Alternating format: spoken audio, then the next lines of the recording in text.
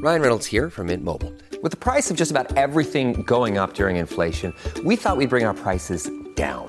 So to help us, we brought in a reverse auctioneer, which is apparently a thing.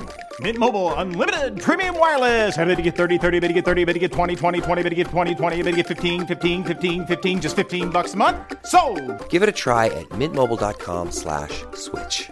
$45 up front for 3 months plus taxes and fees. Promo rate for new customers for limited time. Unlimited more than 40 gigabytes per month. Slows full terms at mintmobile.com. I'm Malia White, real-life bosun and cast member on Bravo's Below Deck Med. Working in my industry can be very interesting.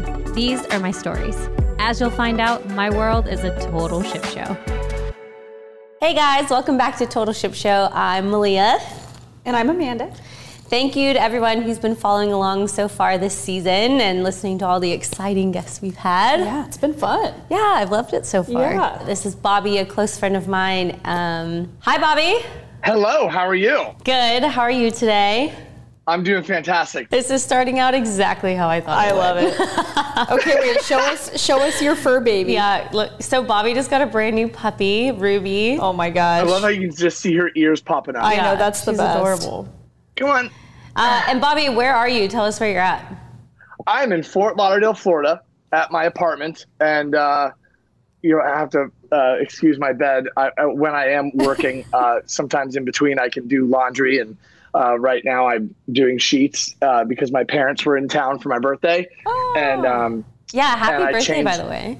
Thank you. So yeah.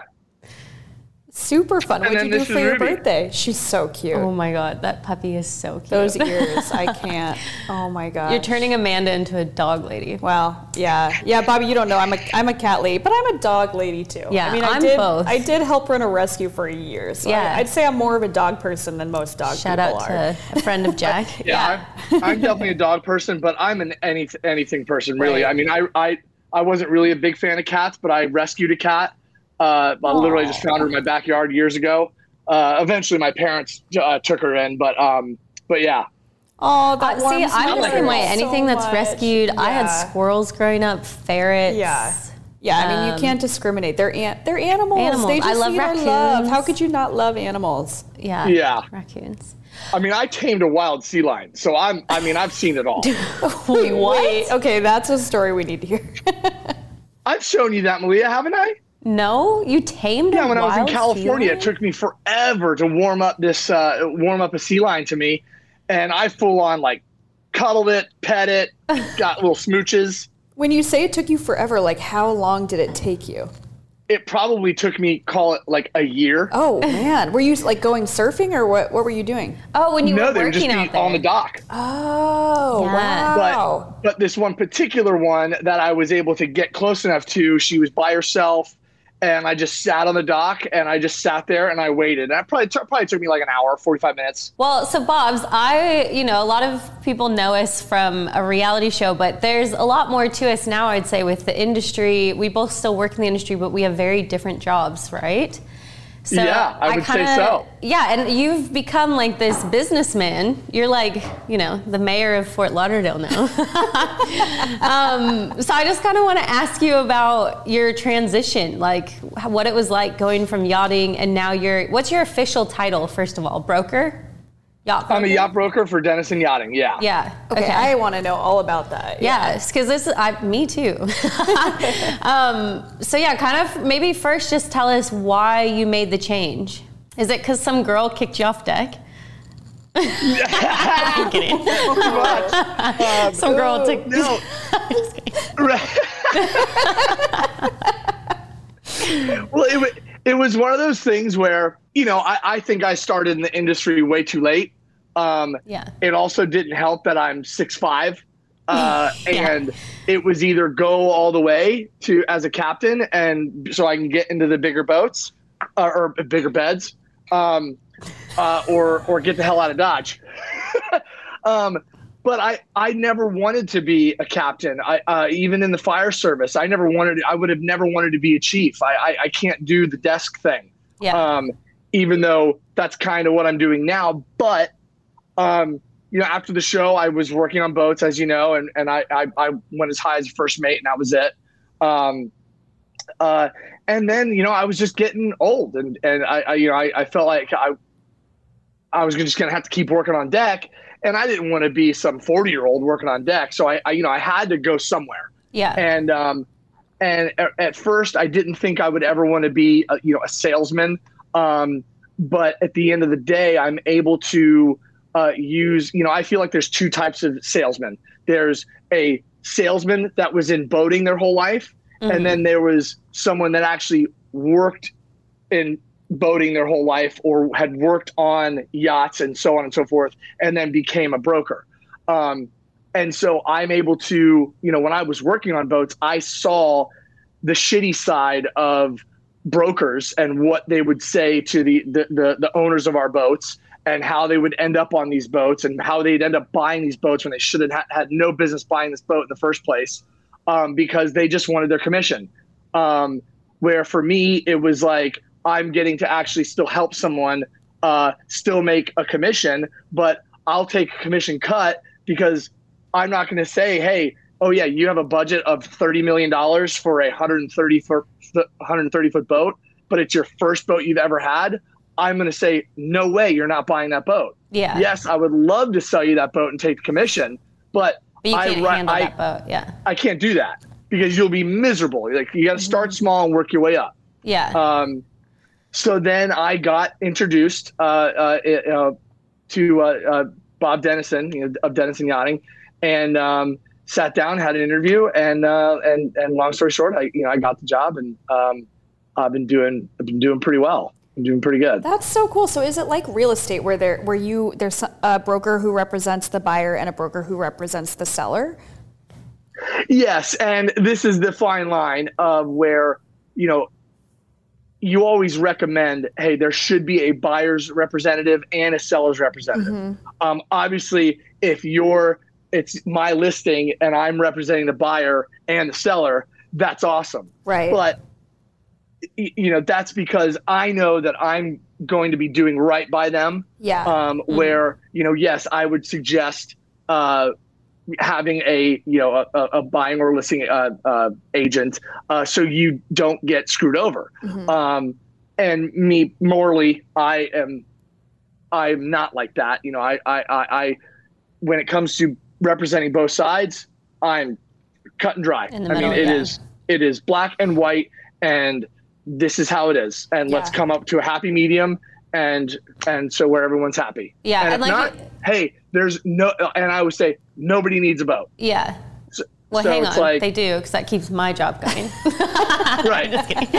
Don't tell them that, Bobby. Tell them they need a boat and female captains are preferable. Exactly. What are we doing in Omaha? We're making a podcast. A few of my friends have done podcasts just kind of on their own or out of their basement. And I think I wasn't prepared to do it that way because I don't know the first thing. So kind of having her behind me and behind us made the process so much smoother and easier, because had I had to do it on my own, it wouldn't have happened. Yeah. They can kind of do everything. So media, graphics, coming up with music for the show, they just did the whole package. Yeah. First of all, you got to find a name. What is that? You got to get that name approved. Is anyone else using that? Is it going to be catchy? Gosh, yeah. Having help with scheduling. I can barely get my own schedule going, let alone try to schedule people for interviews. And, a lot goes into that side of things. So having that help and support is, it's unmatched. Right. Huge thank you to her dad. That I wouldn't be here without them. I couldn't have done it without them. I was gonna say, they probably love having someone who's actually worked on a boat and kind of understands the inner working. You can actually tell them walk into the tender garage, for example, and be like, yeah, this looks cool, but it's not very practical. Or, go into the master cabin and be like, yeah, this might look cool, but this is kind of how crew see it. Or I think that's a really unique touch. Exactly. And that is where I think I bring some value is, when I worked for Alex Taudikin in California for Elite Yacht Management, I was on, not counting any of the center consoles, but I think our smallest boat was 50 feet and our biggest one was 143. So I saw all the different layouts of different makes and models without actually losing my job, getting another job, losing my job, getting all these different boats. My resume was, I worked for a management company and we had 30 something boats. Yeah. So I could say and walk through these different size boats and say, this is what I have seen charter guests like. This is what I've seen owners want. And I always ask, what their mission of the boat is.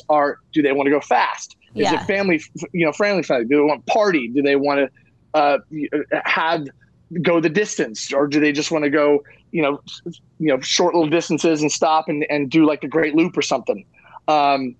So it's all about what they want and not feeding them bullshit into getting them something for a paycheck. Right. And what's your like average price point right now? Well, even a range. I mean, I'm so curious even what a range is. Like, I'm right now. So I have 1, 2, 3, 4, 5. I have 5 listings, 6 coming up. And my smallest, so I have this big deal flow board over here that's got all my information on it. And it's kind of far away and I got the sun in my eyes, but my smallest listing right now is about $400,000. And then my biggest one is $2.5 million. Yeah. But most of them are over $1 million. They're all over $1 million except for 2 of them. Yeah. And then I just sold that Viking, which was $5 million, and that was that each time it's another step up. Somebody gave me a chance that I worked for before. Yeah. And again, I took a commission hit because they were my friends, and I wanted it to be done right. Yeah. And now they bought 2 boats from me, and I'll sell this boat for them eventually, and then they'll buy another one. And that's just. How much do they have? Like, is it like a house where you have to put down 20%, or what do these people, or do they have to buy it outright? Can you finance a yacht? You can. You can. Like, yes, legit. Yes, you can. It's about 20% down on top of your 10% into escrow. Right. For the boat. But what sucks, what's crazy right now is the banks are catching on have caught on to this boat boom. Yeah. And are making it impossible to get financing now. Like I was going to say, because were people taking out just like a personal loan through the bank, but they weren't actually identifying what the loan was for to get a decent interest rate? No, they would have to, yeah. And the problem is they would get, if they never had a recreational loan before, that doesn't look good. And then the banks want freaking an arm and a leg to prove that you could be worth millions of dollars. Yeah. And be able to buy the boat outright. But some, these guys that are millionaires, a lot of times they want to use someone else's money to buy something, and especially if they're going to charter it to do their. Well, most boats that we work on are usually under a different company name, and that's kind of how it works. Like right, so the bigger boats are all under an LLC. Yeah. Right. Yeah. And like to put a range on that, like. I mean, I don't know. What's the most expensive yacht? There's yachts that are in their hundreds of millions of dollars. I was reading about one that's $500 million. Yeah. I mean, and I don't even think that's the most expensive one. Like $500 million. I always think of this. This number has probably changed now, but years ago, Malia, I know you know Motor Yacht A. Yeah. Mm-hmm. Yeah. So I can't remember if it was Motor Yacht A or Sailing Yacht A. Anyways, I Googled. How much it was and who the owner was. And at the time, it was so crazy to me that this guy was the 186th richest man in the world. And he was a billionaire. And then I'm like, okay, there's 185 other billionaires ahead of him. And then you put into perspective of like the richest man in the world, Jeff Bezos and all those guys. And you're like, oh my God. Yeah. You can't even wrap your mind around that amount, like that level of wealth. I literally was just money. I was just in St. Bart's for New Year's, which everyone knows is like the party central for the who's who during New Year's. And you just look out, you're at Anchorage, and you look out, and I mean, I'm not on a cheap boat. Like my boat's it was like 80 something. I can't say, but you look out and there's like over 100 yachts.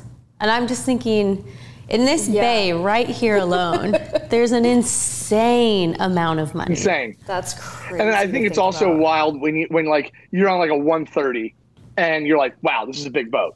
And then you roll up to, and you're just dwarfed by something that's 280 and over, you know? You look like a tender, like you're on a yacht and you look like you're the tender to another yacht.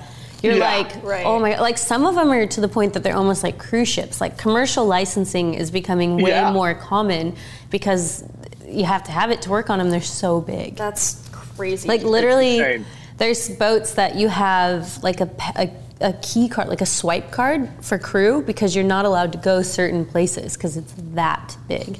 What? Isn't that crazy? I know. Like in the boat. Yeah. Like that's junior insane. crew like couldn't also, like, swipe into certain areas. Like that's kind of like.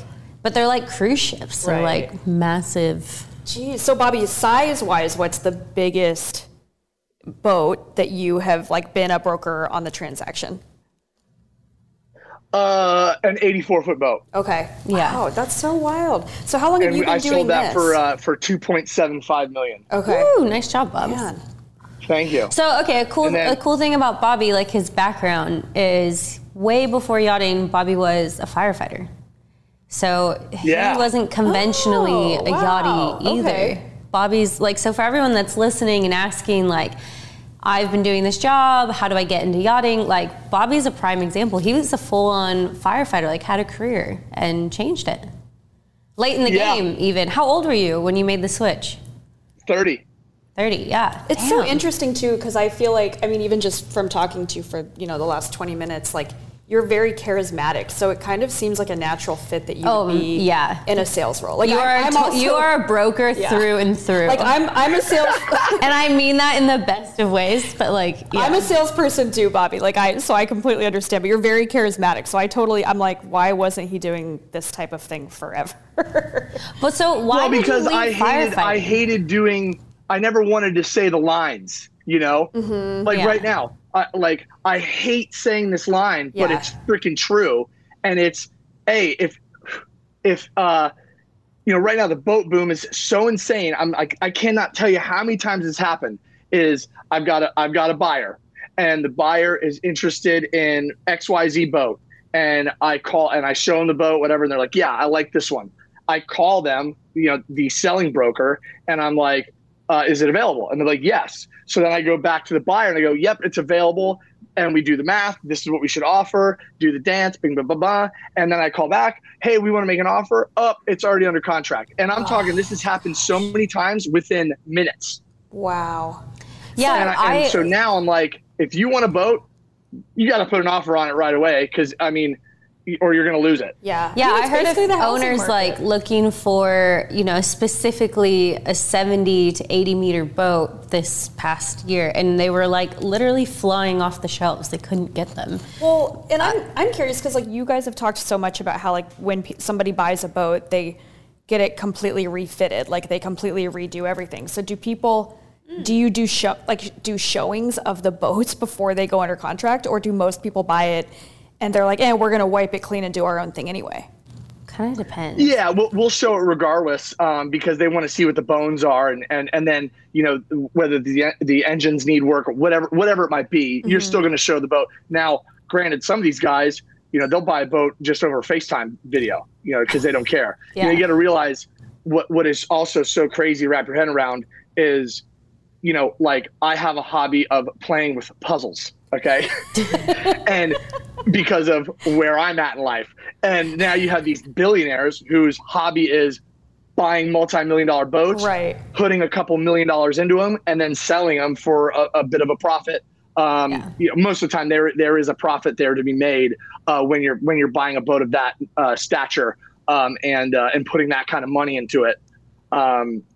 So it's and then they do that. That's a hobby, It's like you also have to think it's not their only. A lot of these people, it's not their only thing either. They've got boats, they've got planes, they've got houses. It's just hilarious because like you and I wouldn't even buy like a pair of shoes without trying them on.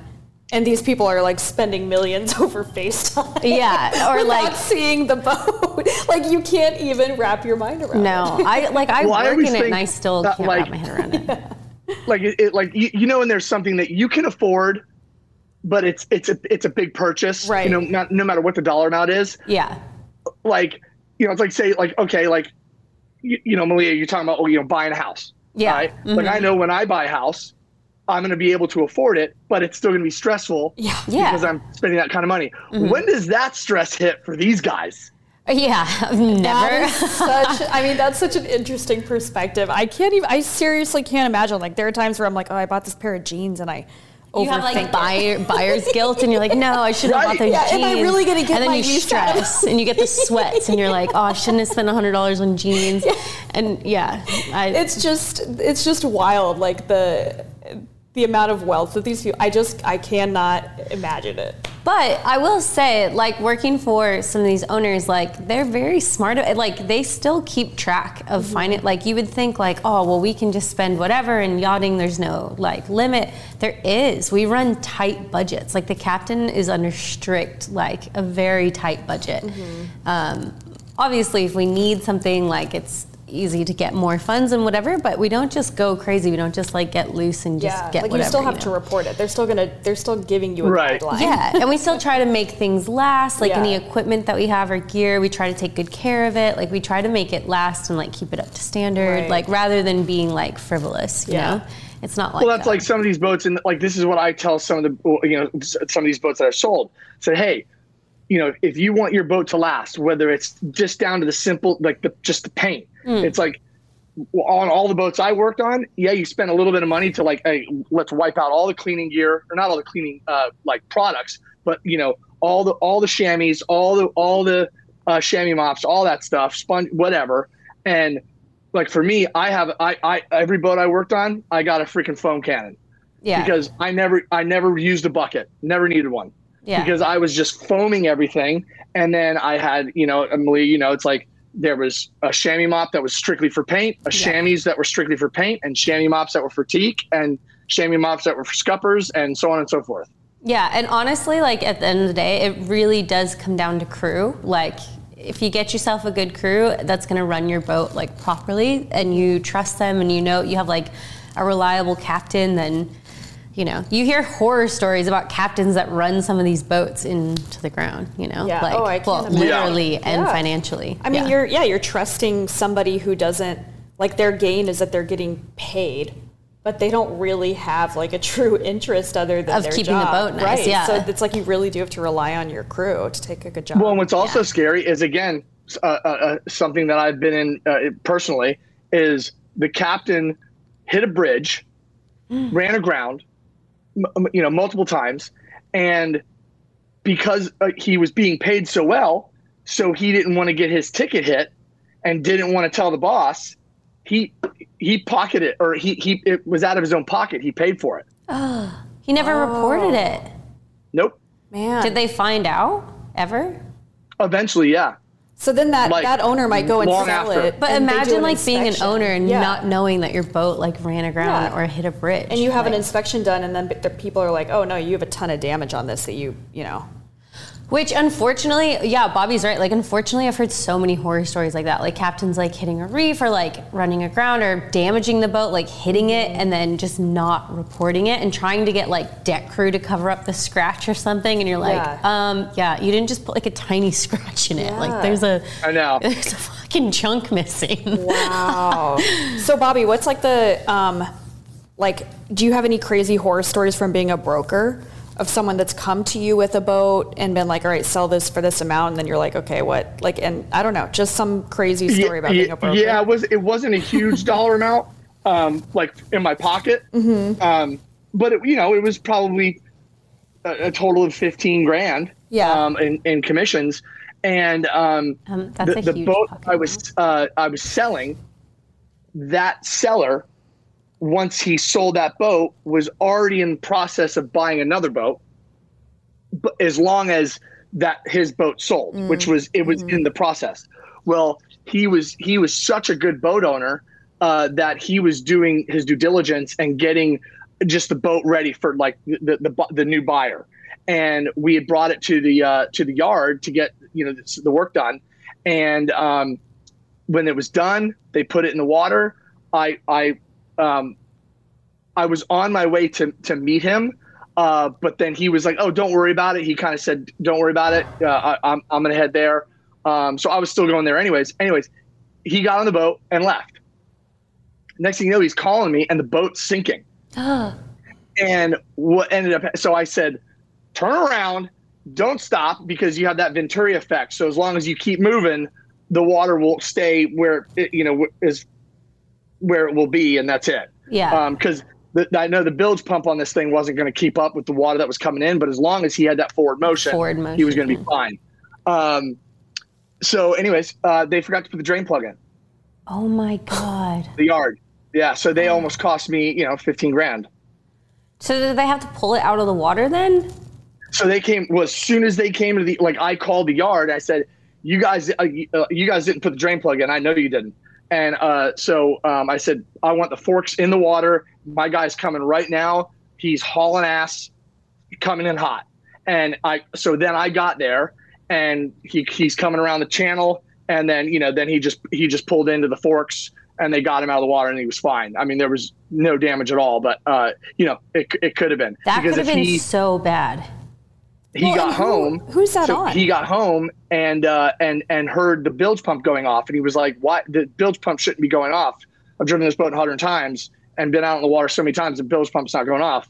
So he goes to look, and water's just rushing in, and he FaceTimed me, and I said, I don't know what it is, but it's either a seacock busted or they didn't put the drain plug in, because there was too much water, I couldn't tell. And sure enough, it was the drain plug. Damn. So are the workers, like, who would be liable in that situation if it if there was damages, they would have been? Yeah, the yard. Yeah. Man, but that's terrifying. That could have gone so well. Good job, Bobs. That could have gone so wrong. So wrong. If he hadn't called you in time, or he panicked or anything, and if you take on too much water, there's just no going back. If he would have stepped off his boat and not not paid attention to the water coming out of the bilge, and just gone inside, his boat would have sunk in 20 minutes. Yeah. 20 minutes. Yeah. As soon as you start taking on water, dude, that clock is ticking. Jeez. Yeah, because a gallon of water is what, 7 pounds, something like that? Yeah, I guess that's true. It just weighs it down. That's crazy. So what's your craziest horror story from when you were working on the yachts? That was in St. Thomas on a 145 Heeson, and it was pretty windy. I don't remember how windy it was. I was probably like 20 knots at least. And we were coming in, and we lost we had Kamiwa jet drives, and we lost the bucket control. Oh. So we were, and I can't remember exactly which ones we lost. So long ago. But then we lost our engines, and I was with Captain Mark, actually, Malia. Oh, really? And he was like, "Hey, get ready to emergency drop the anchor." So I had the anchor prepped. I had a big old fender on the front, and you're coming into port. Yeah. Oh. And so we couldn't stop. So we were gonna hit this other boat, and it was a sailboat. And I fended off the sailboat. We just nudged into it, and then came off. There was no real damage to them. Their wind turbine, though, their wind generator, thrashed up our cap rail. And then as we bounced off and we were able to get enough into the channel, that's when we dropped anchors, and then we had to get towed in. But that was pretty gnarly. That's also scary. Like, anytime you're coming into port and you don't have propulsion or maneuverability, you're just at the lenience of the boat and boats around you, which is terrifying. Oh my gosh, that sounds scary. I'd be scared to be on that sailboat too, coming up to 143 foot. I'd be like, I'm trying to not collide with that. Insane. Oof, that's scary. So, Bobs, do you have any tips for anyone trying to become a broker? Be charismatic. I would imagine that has to be one of the hardest, that's such a specific industry. It's pretty competitive to break into. I would imagine the barrier of entry to become a yacht broker is outrageous. Yeah, I mean, I would say I got pretty lucky. Yeah. I mean, the guys at Denison, everybody there is just so nice, and Bob is literally, he's the owner, and he's the first in, last out. There is almost no hierarchy there. It's like he says, if you have a problem, if you have a question, call me. This is what I love to do. This is what I do for a living. Call me. And if he doesn't answer right away, he will call you back. And that is what's so cool is no one, it kind of goes back to firefighting, being a captain on a boat. If you don't share your knowledge, get the fuck out. Mm-hmm. Yeah. You got to retire. Having a mentor and being having a mentor is like the only someone who's willing to help the people that want to become where they're at rather than keep everyone down, rather than suppress them. Yeah. Those are the best captains as well. It's super cool. Like some of these guys that are willing to do deals with me together and cut their commission because we became friends and they want to give me a shot. And because there's so many boats out there. It's never going to end. And if you already have an established clientele and you have the track record of you'll be all right. Yeah. You're going to have your down days and your ups and downs. Yeah. But I just got lucky, and I've had guys that have been doing this for years that are willing to, lend a hand. So I would just say, keep your, don't be afraid to ask questions. I've never been like that. I've never been afraid to ask questions or know that I don't know it all. Like there's many tools in the toolbox. There's a million different ways to tie a bowline, Well, I also think something about you, Bobby, is you've never been afraid to try. Like even though you might fail, you've always tried, You tried at yachting, you were a firefighter, right. You tried yachting, you now a broker, you're now starting restaurants. Like you're not afraid to try something even knowing that you could possibly fail. Wait, starting restaurants? Yeah, he's so I'm telling you, he's the mayor of Fort Lauderdale. That's so cool. Oh my gosh. Well, I know who I'm going to call when I come visit you in Fort Lauderdale. Let me know. So I've got two now that I'm part owners in with a few guys. One of which is a big restaurateur. His name's Memphis Garrett, and he was actually on Big Brother.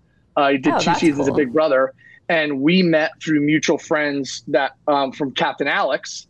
And so I've known Memphis now 6-7 years, and and he lives in Lauderdale now. So we've over the years we've become really good buddies, and he saw that I've been doing well, and thought that I brought some value to the table to his team, and was like, hey, do you want to do this with me? And I said, hell yeah, let's do it.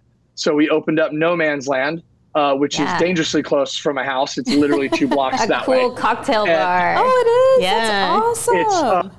It's super sexy. It's classy. It's, I would say good portion tapas. Some tapa places, the portions are real small. Do you have good old fashions? And our old fashions are unreal. I was never a super big fan of old fashions until That's my here. drink, by the way. Oh. Yeah. You haven't been there yet, have you? No, because my boat was on COVID lockdown. My boat. That's right. Is because your birthday, I couldn't come. COVID lockdown. Yeah. So we did that, and we've been open for 2 months, 3, not even 3 months, and we're top 10 of South Florida new restaurants. Oh, good for you. And all signature cocktails. And the vibe we've got is super cool. There's this I'm having a brain fart. Our CD player, the audio software that we have, is it starts off, as dinner music, Sinatra and that kind of genre of music, where nice classical jazz type music. It's like a speakeasy almost. Oh, I love that. And as the night goes on, the BPMs start moving up in the program. So now neat. It knows what songs to go next instead of just going from a BPM of 90 beats a minute to 150, That's cool. It kind of gets the night going. Towards the end of the night, it's all like, some like music you would hear at a wedding reception. You got you'd hear like Hall & Oates would be mixed in there. So just Bobby songs that everybody loves. That's awesome. Bobby loves an 80s night. That's so cool. Bobby, there's a restaurant in Denver called Sunday Vinyl, and they play like records. like every day, that's and you can cool. look up the music of what they're gonna do. So they do like wine tasting Wednesdays, and it'll be like it's so awesome. It'll be like all Rihanna music, or I mean they do all types of kinds of music. That's but it's cool. so cool. Like I love we've got a music at No Man's bar. we've got jazz on Sundays, and tonight it's Wednesday, right? Oh no, and on Wednesdays is blues. Nice. Oh my gosh, we Yeah. have to go there. We will definitely be. Well, I will definitely be coming once I'm out of my so bubble. cool. Yeah. So and then I'm gonna come on steal my your puppy. birthday, on Friday the 28th, we opened up Yamas, which is really awesome because it kind of pertains to Yachting. being on below deck and being in the Mediterranean, and it's a Mediterranean style theme. Oh man. And it is awesome. I mean, it's we actually all, spoke to Kate, and she said that that's her favorite. I mean, it sucks because, I'm an owner and I'm totally biased about it, but it is freaking awesome. That is so cool. I mean, I'm so proud of you, Bobs. From firefighter to yachting to broker, and now restaurateur. He's got that entrepreneur mindset. I'm dabbling. I love it. That's amazing. Love it. Good Proud for of you. Thank you so much. Thanks for chatting with us today, Bobby. Yeah, thanks, Bobby. I miss you. You're welcome. We will definitely be to No Man's Land soon to have some cocktails. When are you back? Soon, like tomorrow. So perfect. Get me an old fashioned. Then this weekend. Yeah, perfect. So All nice right, guys. to meet Thank you so much for having me. All right, Bye, Bobs. Bobby. Bye, guys. All right. Okay, fan questions. Okay, so from Kiss Kiss, what are your future plans in yachting? My future plans, the soonest one, my most, how to say that? My next goal is to become a chief officer or an officer, but my long-term goal is to eventually become a captain. Love it. Awesome. From Jillian Lee, would your brother come on below deck with you? Yeah, you've got a brother in yachting now. I would absolutely love to have my brother work with me. I don't know if I'd love it to be while filming, although people would probably love it because we give each other so much shit. I mean, I don't know Aaron, but I know your other brother. Yeah. You guys are... We're the best. And I would love it. And especially because I'd outrank him. I'd outrank him, and it would be great. Yeah, that would be good. I would like that. I'll ask. I do have one brother in yachting, so that'd be fun. Yeah, that would be awesome. Big mouth, big belly. What's your favorite junk food? Chocolate peanut butter cups. And not Reese's. I like... Justin's. Yes, Yeah. Justin's from I mean, that Boulder. sounds bougie, but No, they're the best. so good. Because they do the dark chocolate. It's like real peanut butter. Yeah, real chocolate. peanut butter, dark chocolate. But I, overall, am a huge chocolate fan. And you love anything salty. Yeah, like pickles, olives. Yeah, jalapeno, I don't think that's junk potato food, but chips. Yeah, pickles are not. Pickles are actually just... Zero calorie. It's literally a cucumber soaked in vinegar. I love it. I know. I would have a chocolate pickle, maybe. Okay, you're on your own with that one. Okay, from Panic and Parker, what advice would you give to an 18-year-old wanting to get into yachting? Don't do it. No, I'm kidding. I'm absolutely kidding. Honestly, I wish I knew about yachting when I was 18 because I think that that's a perfect age to start in it because if you do it for a year or two, you can see if you really love it. And if you don't love it, you gave it a try. If you do love it, you're starting it early. So I would say go get your STCW and then figure out... Move to the coast. Yeah, well, go to a maritime school and maybe get a little bit of courses under your belt before. So see if you like engineering, see if you like deck, interior, whatever suits you. Yeah, good advice. And from JMD 2408, what's the most difficult situation that you've had to face while working on a yacht?